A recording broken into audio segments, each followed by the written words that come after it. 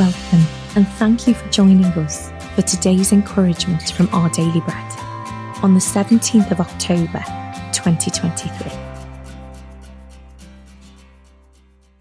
The Bible reading today is Hebrews chapter 6, verses 16 to 20. People swear by someone greater than themselves, and the oath confirms what is said and puts an end to all argument. Because God wanted to make the unchanging nature of his purpose very clear to the heirs of what was promised, he confirmed it with an oath. God did this so that by two unchangeable things in which it is impossible for God to lie, we who have fled to take hold of the hope set before us may be greatly encouraged.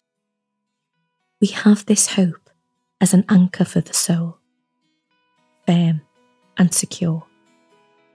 It enters the inner sanctuary behind the curtain, where our forerunner Jesus has entered on our behalf. He has become a high priest forever in the order of Melchizedek.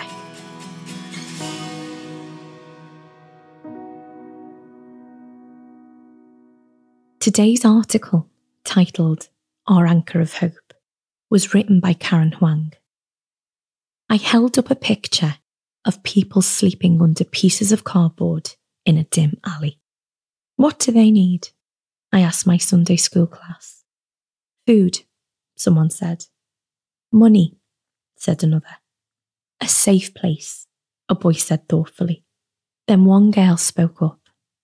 Hope. Hope is expecting good things to happen, she explained. I found it interesting that she talked about expecting good things when, due to challenges, it can be easy not to expect good things in life. The Bible nevertheless speaks of hope in a way that agrees with my student. If faith is confidence in what we hope for, as the writer of Hebrews puts it, then we who have faith in Jesus can expect good things to happen. What is this ultimate good that believers in Christ can hope for with confidence? The promise of entering his rest.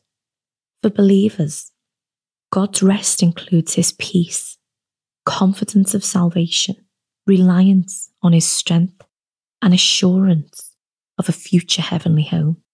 The guarantee of God and the salvation that Jesus offers is why hope can be our anchor, holding us fast in times of need.